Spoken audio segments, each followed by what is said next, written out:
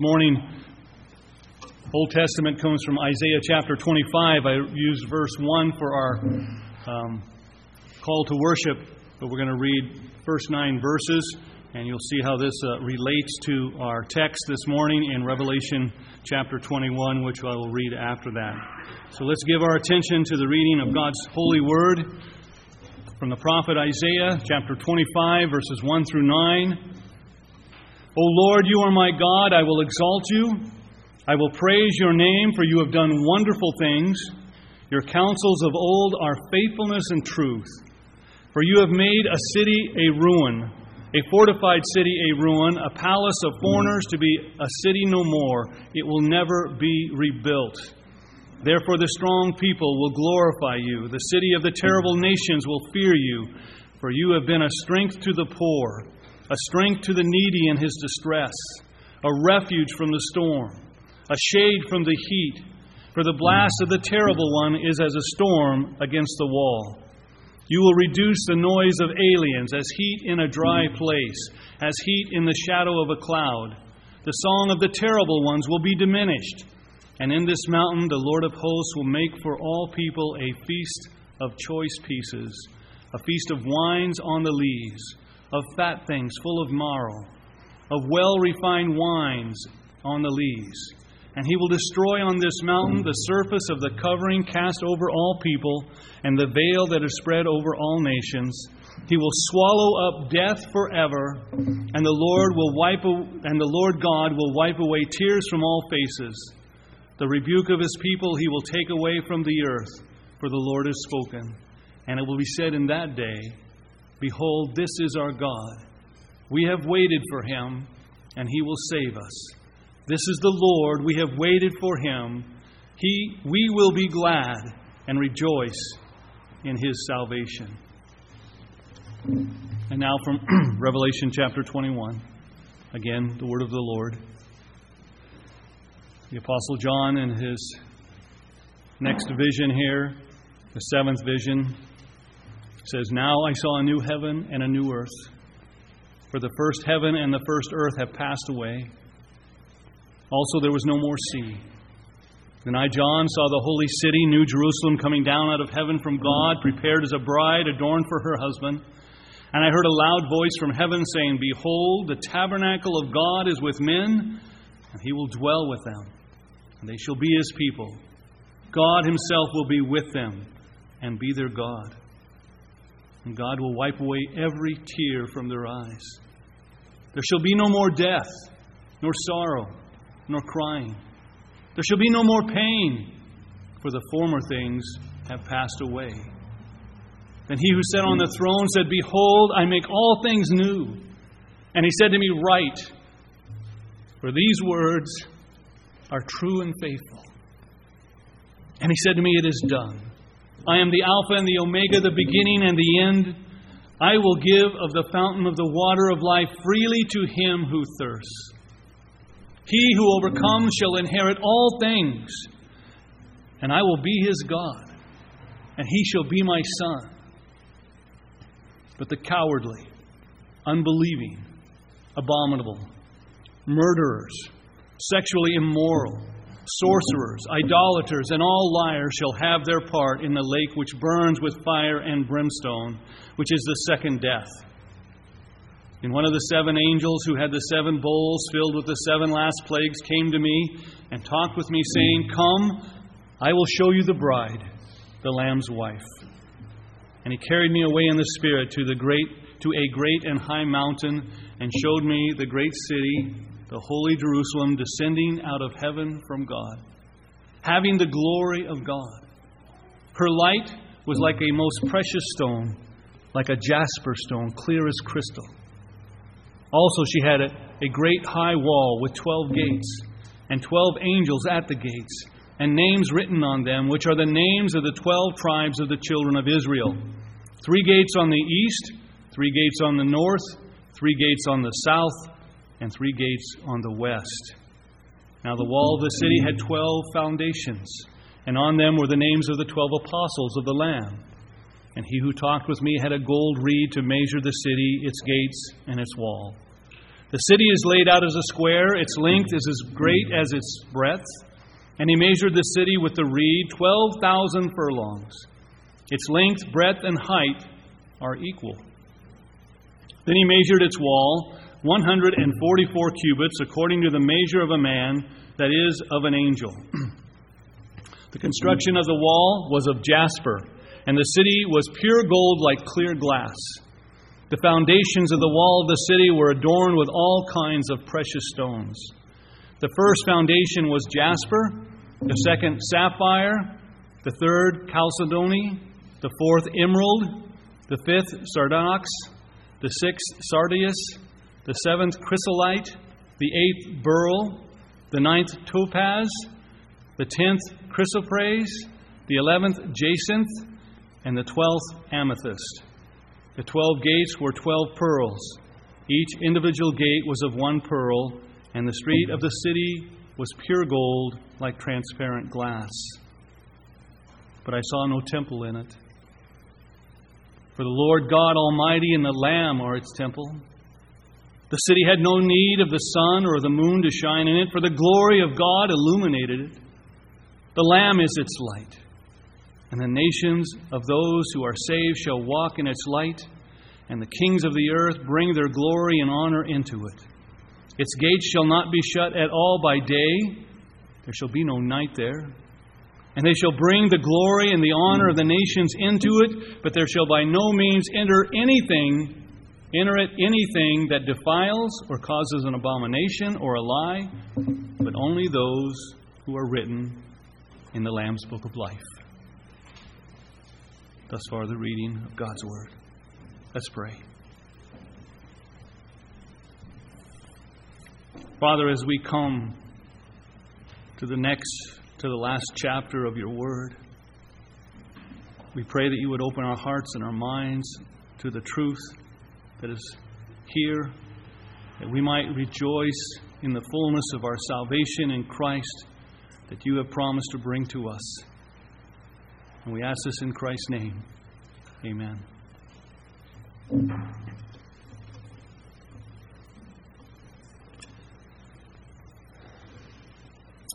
Beloved congregation of our Lord Jesus Christ, we now come to the really good stuff in the book of Revelation.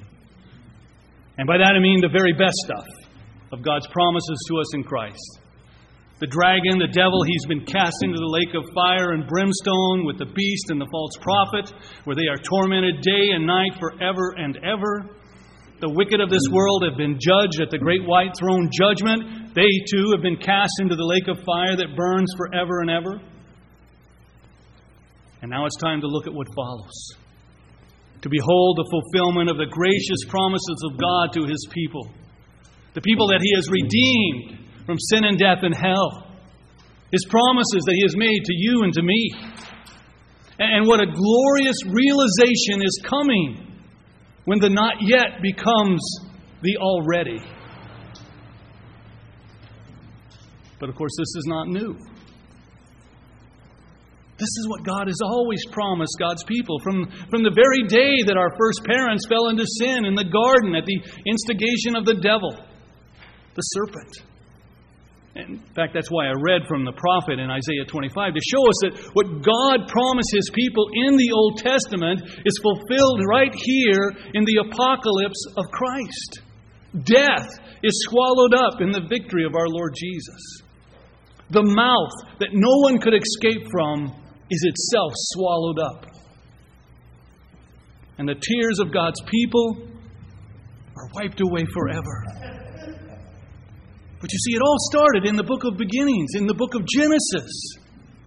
Some have said that Scripture kind of resembles a flower, and we see the seed in Genesis, and we see the growing plant in the books that follow, in the Old and New Testament. But the full flower comes with the apocalypse, with the book of Revelation.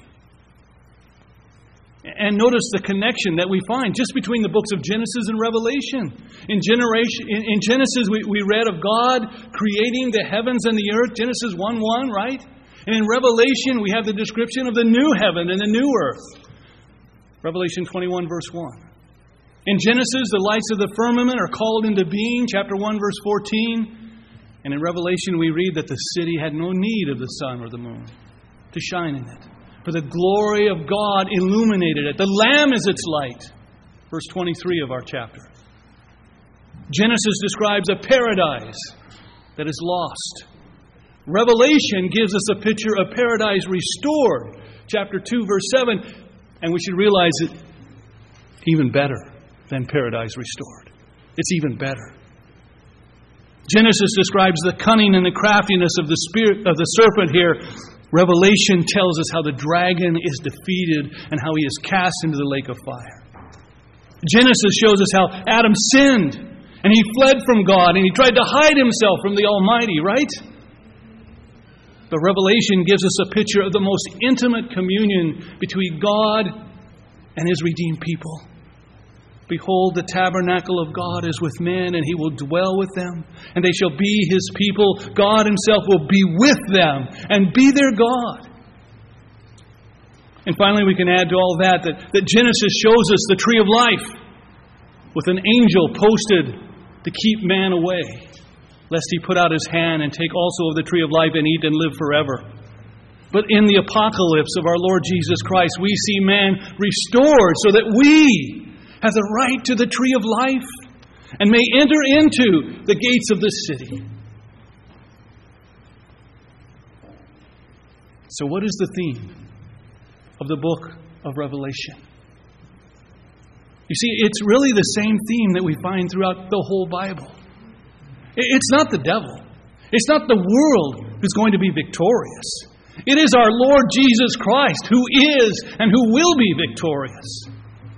The plan of God, though it may often look like it's defeated in this temporal world that's passing away, in the end, the plan of God will triumph completely and gloriously. And so the point here is that we are conquerors in Christ. And yet that itself doesn't even begin to tell the story. Because no matter what it may look like, no matter what our circumstances may look like, in the here and now, we are more than conquerors through Him who loved us. Is there anything that can separate us from the love of God which is in Christ Jesus our Lord? You know the answer. That nothing in this world, nothing the beast or the false prophet or the dragon can do will keep us from all that God has for us in Christ. And of that you can be sure. Now before we move on to the text, let me remind you that all that is promised us in Christ is not just confined to the future. That you and I, we have a taste of the love and the mercy and the grace of God that's promised yet to come. We have a taste of that in the here and now.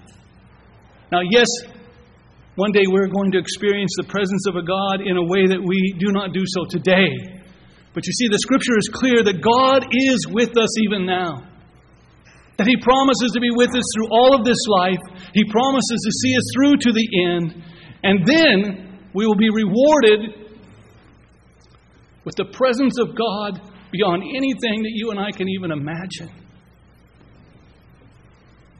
Now let me give you a smattering of some of the proof texts of this theme. God spoke these words to Abraham, the father of the faithful, back in Genesis 17, verses 7 and 8. I will establish my covenant between me and you and your descendants after you and their generations for an everlasting covenant. And here it is, to be God to you and your descendants after you. Also, I will give to you and your descendants after you the land in which you are a stranger, all the land of Canaan as an everlasting possession. And here it is again, and I will be their God. That's the covenant promise. God said so even at Sinai when He's giving them the 10 Commandments. He's brought them out of the land of Egypt, right? But what does He say to them? Exodus 20, verse 2, I am the Lord your God. I'm your God who brought you out of the land of Egypt, out of the house of bondage.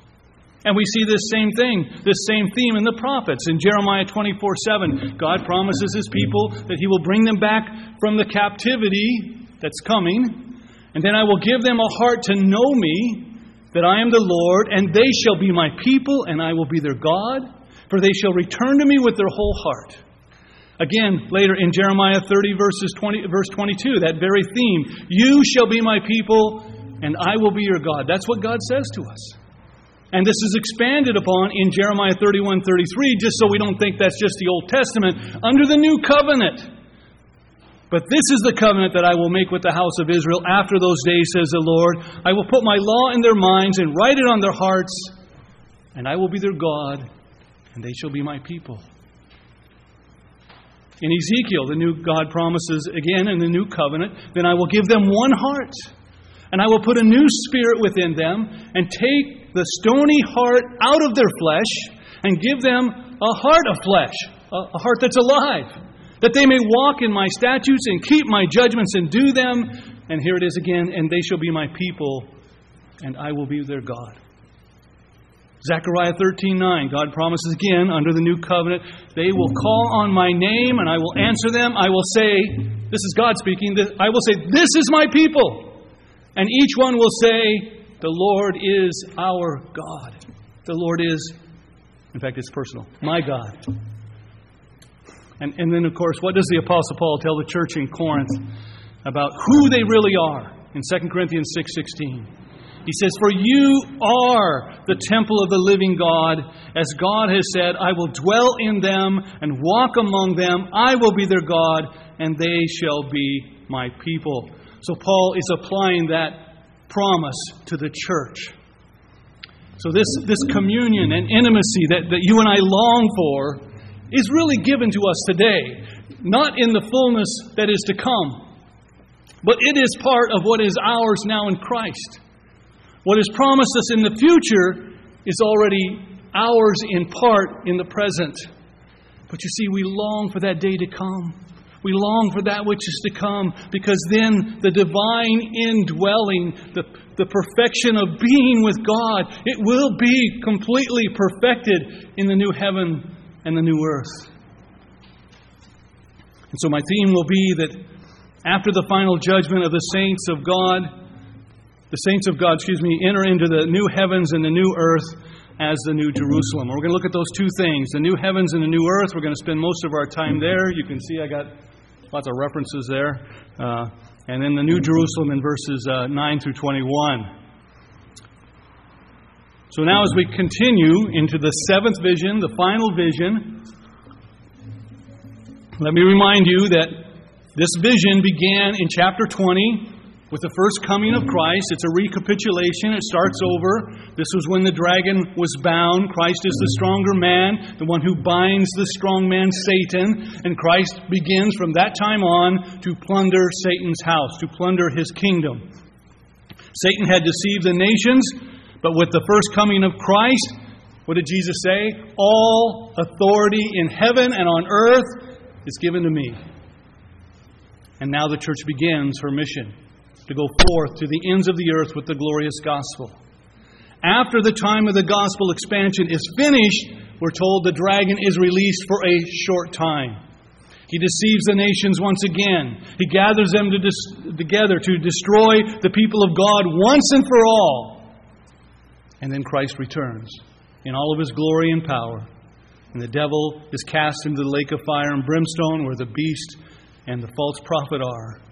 And then all who have ever lived are raised in what we would really call the second resurrection at the great white throne judgment. Death and Hades and all who are not found written in the book of life are cast into the lake of fire.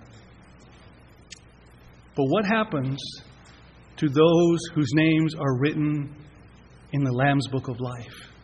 Those whose names are not found there are cast into the lake of fire. What about those whose names are written in the Lamb's book of life? That's what we're going to see now. And I've said before, this is the good stuff. This is the greatest stuff that could ever be. So let's just start with verse 1, chapter 21. Now I saw a new heaven and a new earth, for the first heaven and the first earth had passed away. Also there was no more sea. The word new does not mean other, it does not mean different. It means this is the same heaven and earth, but gloriously rejuvenated, regenerated, no longer under the curse of sin. The Apostle Paul tells us that creation groans and labors with birth pangs until now, but the day is coming when it will be delivered from the bondage of corruption into the glorious liberty of the children of God. And of course, it's really no different for the believer, for us, right? For you and me.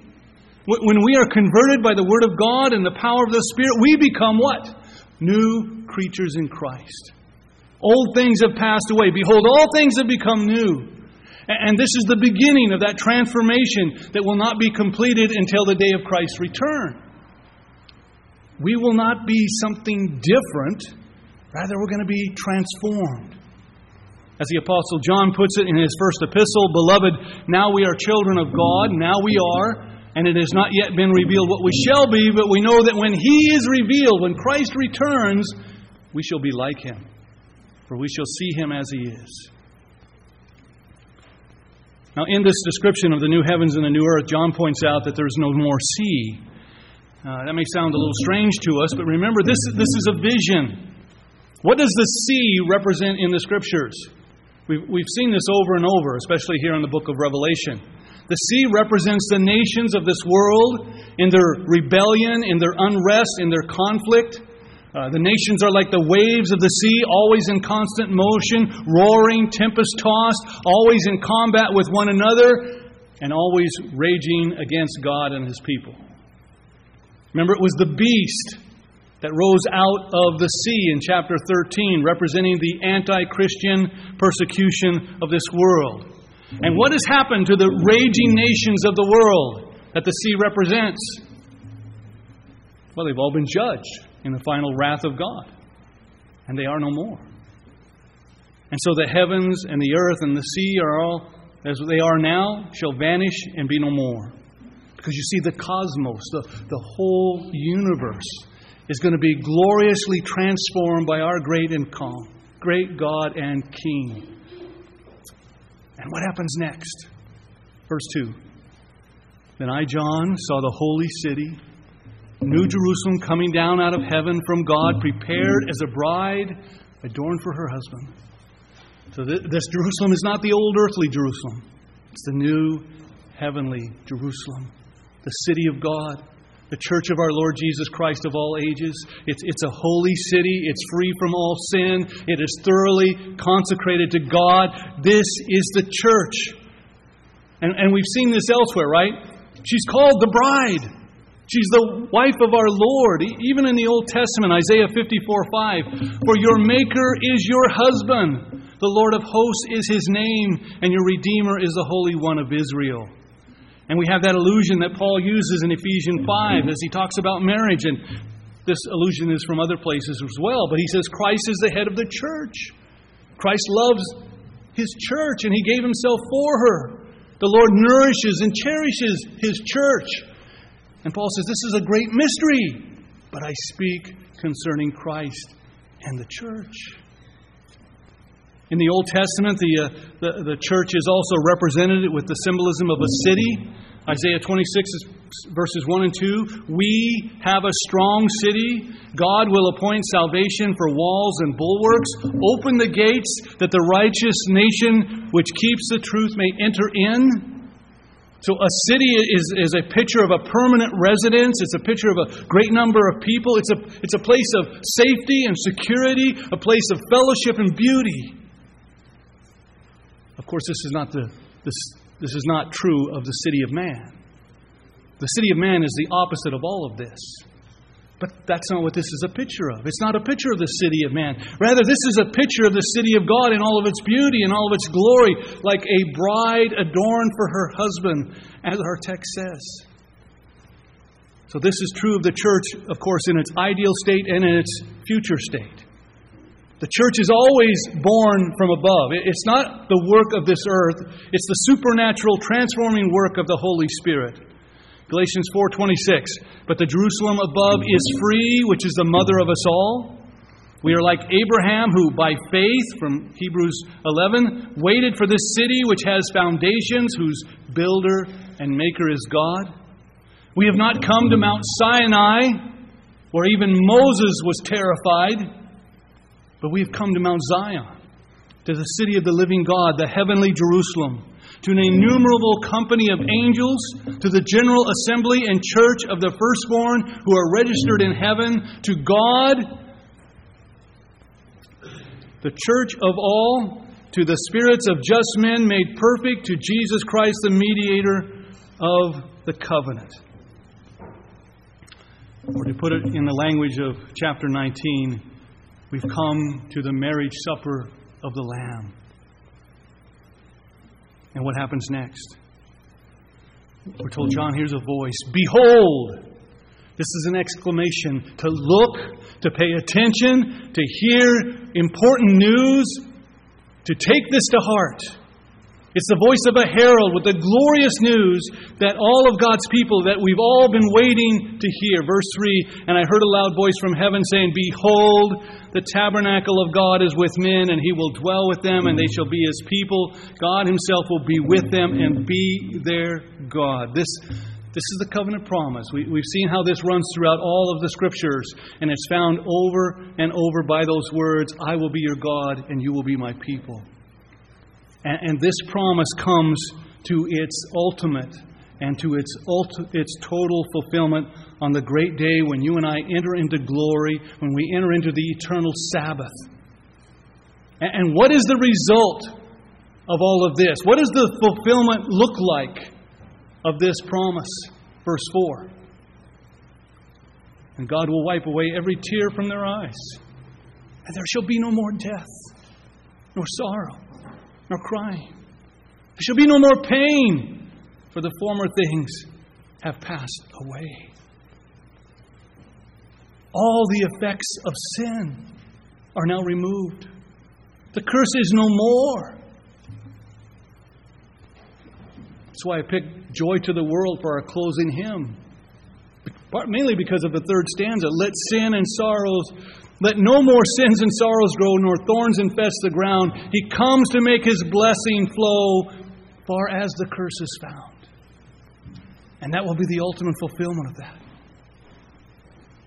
You'll notice the language of the text is actually given as if it's already come to pass. And we've seen this before. And the point is to make it clear to us that this is so certain that it's given to us in language as this has already happened. The plan of God and His sovereign will, it cannot be stopped. It must be. It cannot not be. Because it's the word of Him who sits on the throne. And this is made certain in verses 5 and 6. Then He who sat on the throne said, Behold, I make all things new. And He said to me, Write, for these words are true and faithful. And He said to me, It is done. I am the Alpha and the Omega, the beginning and the end. I will give of the fountain of the water of life, freely to him who thirsts. Now this statement applies to more than just these words, to more than just this chapter. It applies to everything that we've learned from the whole book of Revelation, which is just a summary of the fulfillment of everything that God has promised us in Christ throughout the whole Bible. These words are true and faithful. And then in verses 7 and 8, we have the two sides of God's promise. The promise of good to those who are in Christ, and the warning of judgment to those who are not. The whole world, all who have ever lived or will live, fall into these two groups. There are no other categories. Revelation 21, verses 7 and 8. He who overcomes shall inherit all things, and I will be his God, and he shall be my son. But the cowardly, unbelieving, abominable, murderers, sexually immoral, sorcerers, idolaters, and all liars shall have their part in the lake which burns with fire and brimstone, which is the second death. The Lord is going to bring us into His presence. And there you and I will commune with Him and enjoy Him and glorify Him. And we will know Him as we've never known Him before, as we were never able to do before. And so this is the consummation of our salvation in Christ. This is God's plan from all eternity. that we may be not just His creatures living in a garden on earth, but that we may be His sons who live in communion with Him forever and ever. But to those who do not know Christ, the Word of God does not change. You see, the punishment of evil and the punishment of evildoers is just as sure as the salvation of His people. You see, there is a warning here to remind us not to presume on our salvation in Christ, but to keep pressing on, to make sure that we work out our salvation with fear and trembling. Yes, our hope is in Christ and in Him alone. But you see, those who are in Christ will love Him and serve Him and cast off the sin that so easily entangles us and run with endurance the race set before us, looking unto Jesus, who is the author and the finisher of our faith. It's a great warning that is given to us here. Now, people of God, I want you to see something here that I sort of skipped over. Jesus says to us, I will give of the fountains of the water of life freely to him who thirsts. And what we see here is the fulfillment of the promise of God to you in Christ. But you need to understand, this is only yours if you are in Christ. And again, this is really kind of a summary, what is said here, of what God has said in His Word about living water, about our salvation in Christ. Let me give you a few examples from the psalmist in Psalm 36, verses 7 through 9. How precious is your loving kindness, O God! Therefore the children of men put their trust under the shadow of your wings. They are abundantly satisfied with the fullness of your house, and you give them drink from the river of your pleasures. For with you is the fountain of life. In your light we see light. The prophets speak of this as well, Joel 3:18, and it will come to pass in that day that the mountains will drip with new wine, the hills shall flow with milk, and all the brooks of Judah shall be flooded with water. A fountain shall flow from the house of the Lord and water the valley of Acacias. Jesus used these same words when He was speaking to the woman at the well, right? In John 4, verse 10. If you knew the gift of God, and who it is who says to you, give me a drink, you would have asked Him, and He would have given you living water. And then He says later in verses 13 and 14, whoever drinks of this water will thirst again. But whoever drinks of the water that I shall give him shall never thirst. But the water that I give him will become in him a fountain of water springing up into everlasting life. We saw this previously in Revelation chapter 7, verse 17. For the Lamb who is in the midst of the throne will shepherd them and lead them to living fountains of water. And God will wipe away every tear from their eyes. Again, speaking of that which is to come. And we're going to see it again next week in Revelation 22, Lord willing. And so the question this morning is this. Are you thirsting for Jesus? Are you thirsting to know this God? Are you thirsting for that day to come when you can enter into His presence to enjoy the fullness of your salvation in Christ? The real question here, in other words, is where is your heart? Is your heart here on earth? Are you seeking after earthly things? Or is your treasure in heaven where Christ is? For where your treasure is, there your heart will be also. Beloved, let us learn from this passage thus far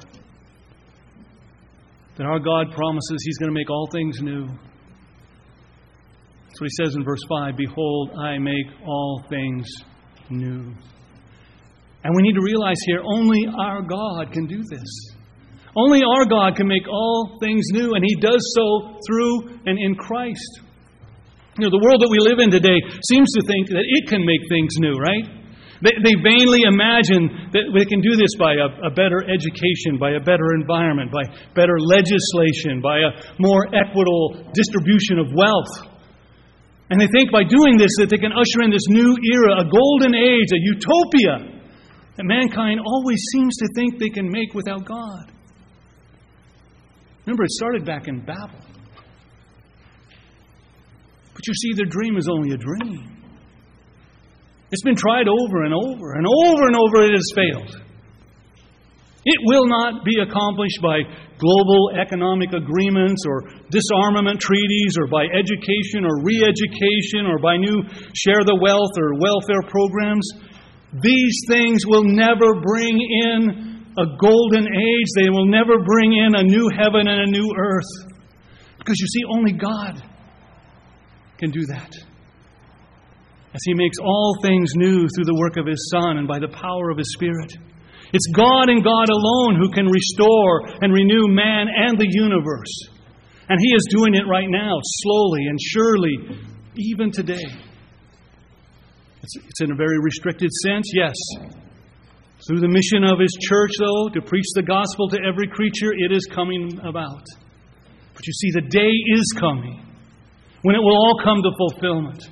When Christ returns in all of His glory, not just to judge the living and the dead, but to bring in the kingdom of God in all of its fullness, in all of its glory. Are you looking forward to that day? Are you longing for that day to come? Are you praying? Even so, come, Lord Jesus. Are you?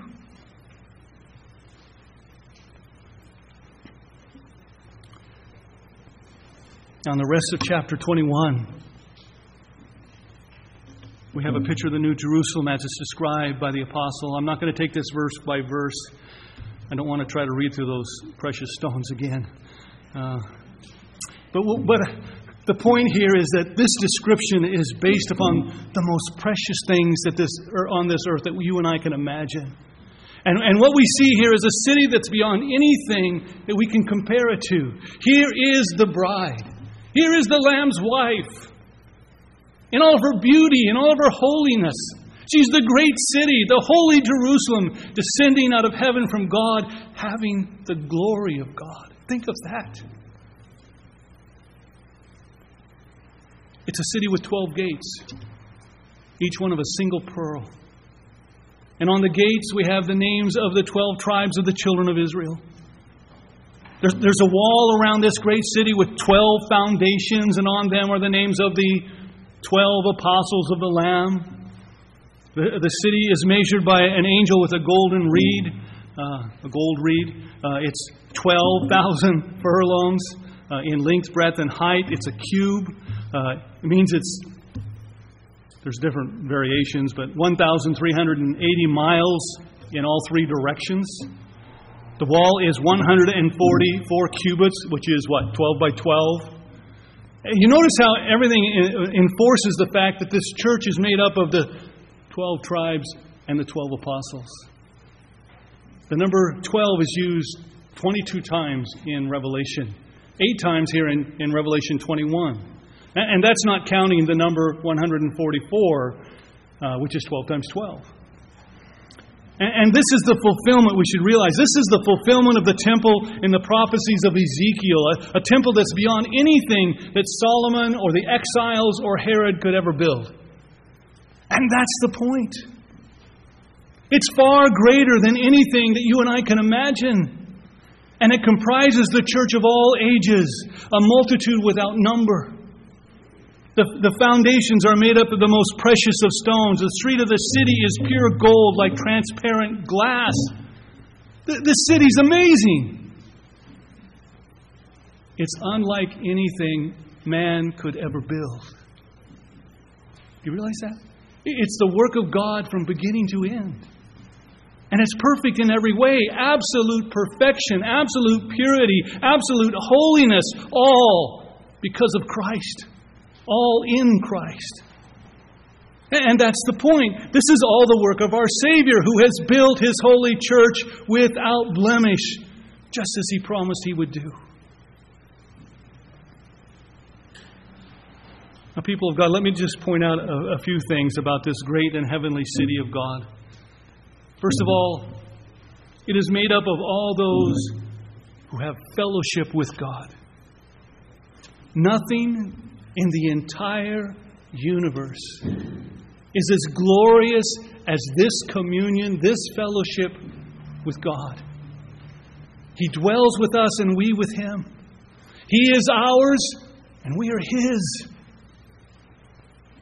It's a holy city that speaks of a holy and eternal communion with Him that never ends, never interrupted. It's a city of pure gold, so pure that it's transparent like glass. It speaks of its purity, its holiness, its radiant character, which again speaks of that glorious fellowship, that glorious communion between God and His people, between you and your God. Now you and I, we know a tiny bit of this. We get a taste of this now. But you see, in glory, we will know it in its perfection, in all of its fulfillment. And it will satisfy us like nothing we have ever known in this life.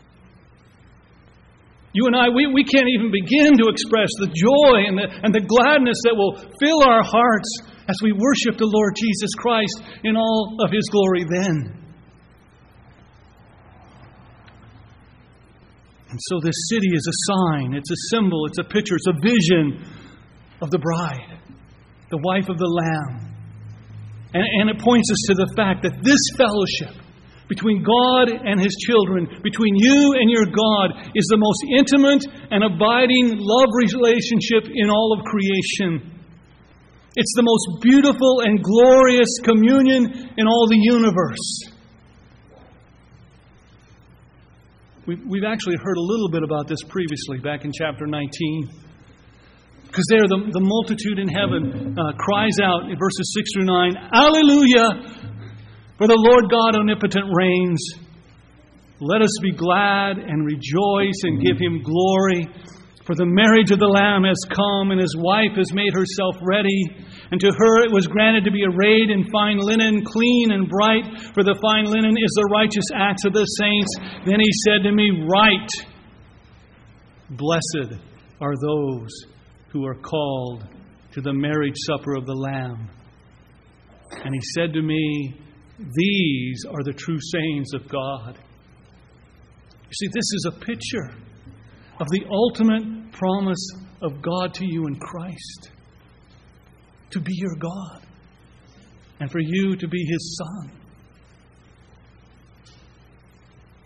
But beloved, only those who are in Christ shall be there. Again, we hear the warning, nothing unclean, nothing sinful, nothing unholy shall be there. Only those who have washed their robes in the blood of the Lamb. Only those who are in Christ.